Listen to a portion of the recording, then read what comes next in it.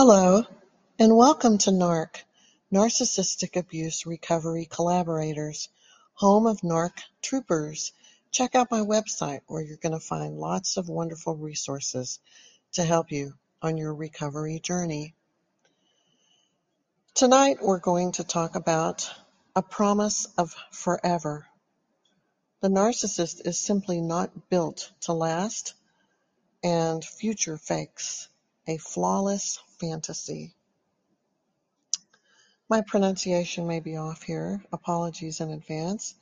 The Église de Saint-Germain-des-Prés is one of the oldest churches in all of Paris, dating back to the 6th century. Built, destroyed, and rebuilt over the centuries, the church is decorated by marble columns and colorfully painted plastered walls. Walking the perimeter of the church reveals these layers in time. My husband and I stumbled upon it by accident one perfect summer evening years ago. A choir of people were there practicing for an upcoming mass, and we just stood there in awe, lifted by their angelic voices that drifted upwards to the heavens. It was a timeless moment, one you hold in every cell of your body and in every chamber of your heart until your last breath. It was not our first visit or our last trip to Paris, and one of many magic moments when sacred vows are whispered and holy promises are vowed in God's house. I reached for his hand, and I leaned in to affirm that I would always be beside him no matter what.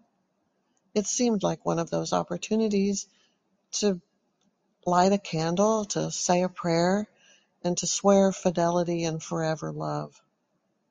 My fear of abandonment, early traumas, and dependent personality needed frequent reassurance, and he was always ready to profess his devotion and commitment. He regularly said, "I'm your husband. You can trust me. I will always be here with you." The church, it made me feel like we had always been there, for centuries and lifetimes, and he turned and looked at me straight in the face with his ancient green eyes, and he said, "I promise I will never leave. I vow to love you forever."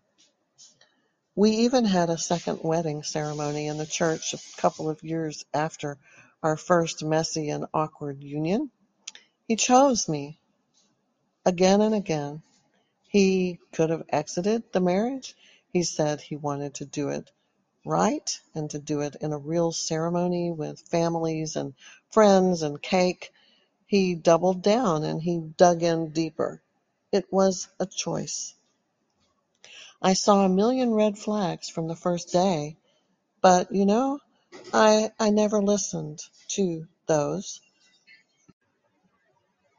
The first time that I ever saw him creepily watching me from a distance after a Christmas production of the Nutcracker Ballet, he was just standing there, like he had picked me out of the crowd and no one else in the packed theater was there but us.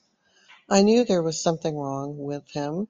It was obvious, and the more time that I spent, I knew that even more, but I dismissed it.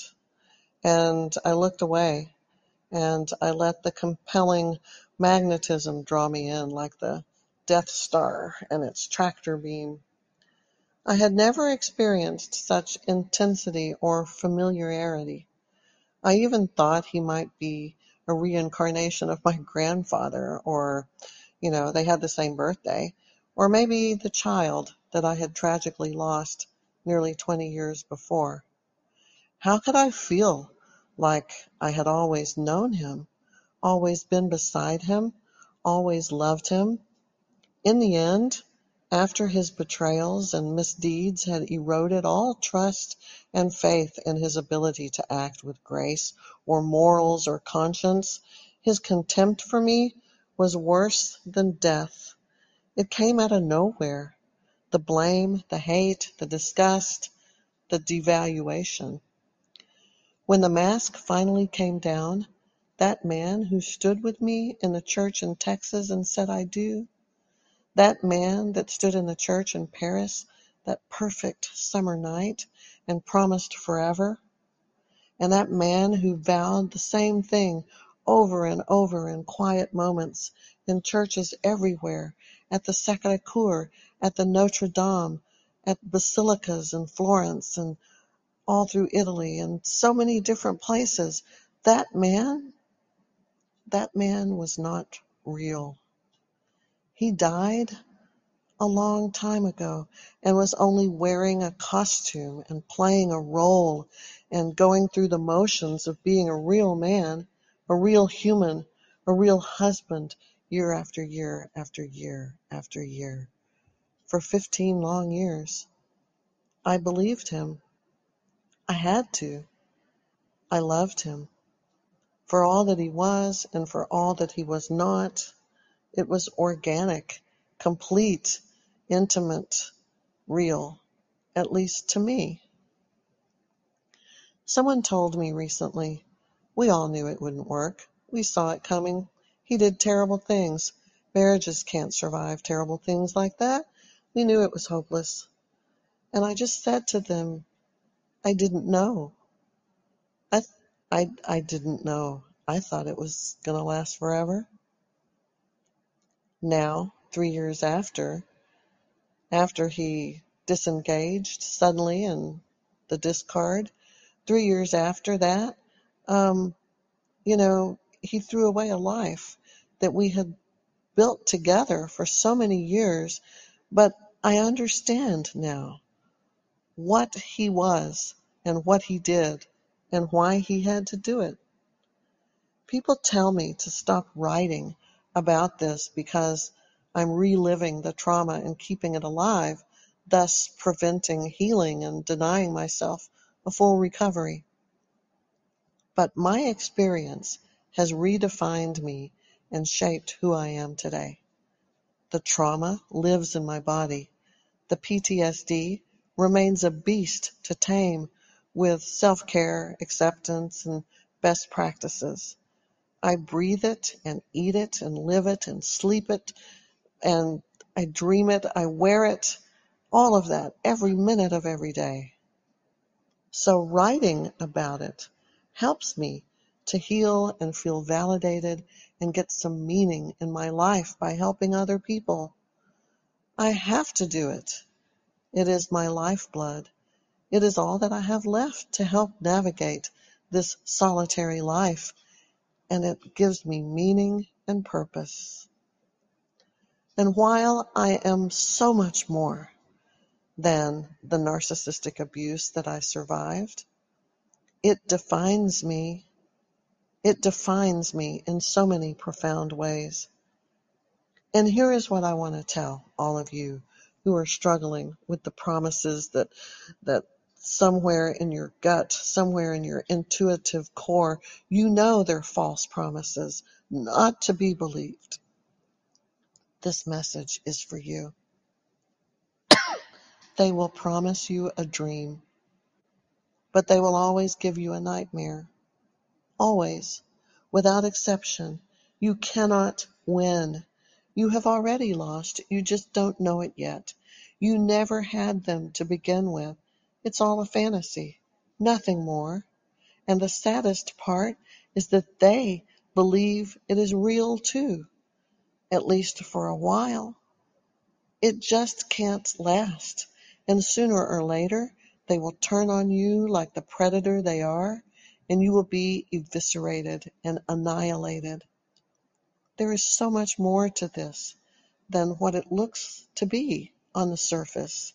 There are layers and layers that explain it once you start digging in and peeling back that onion. The person that you gazed into their eyes, that person you saw, it was your own reflection. That person who seemed to be in such synchronicity with you, so familiar. It's probably familiar because it's reminding you of something from your childhood, some archaic wound or some trauma that's unresolved. And that's why it feels like home. And for the rest of it, it's they're adopting your traits, your likes and dislikes, your beliefs, your ideology, all of it. They become you. And that's why it's so easy to love. Maybe for the first time, you're getting to experience self-love.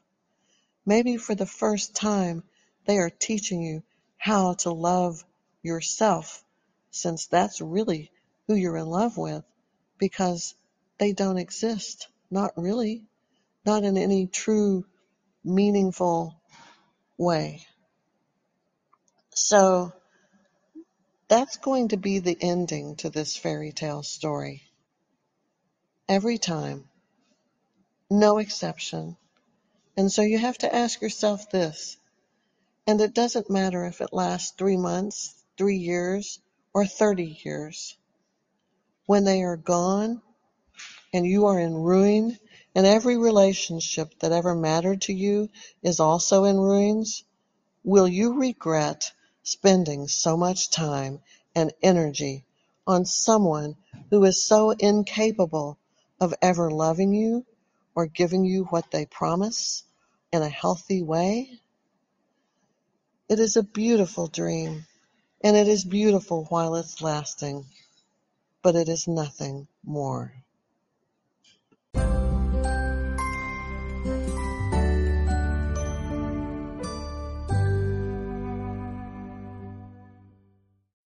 When you need mealtime inspiration, it's worth shopping Kroger, where you'll find over 30,000 mouth-watering choices that excite your inner foodie. And no matter what tasty choice you make, you'll enjoy our everyday low prices, plus extra ways to save, like digital coupons worth over $600 each week. You can also save up to $1 off per gallon at the pump with fuel points. More savings and more inspiring flavors make shopping Kroger worth it every time. Kroger, fresh for everyone. Fuel restrictions apply.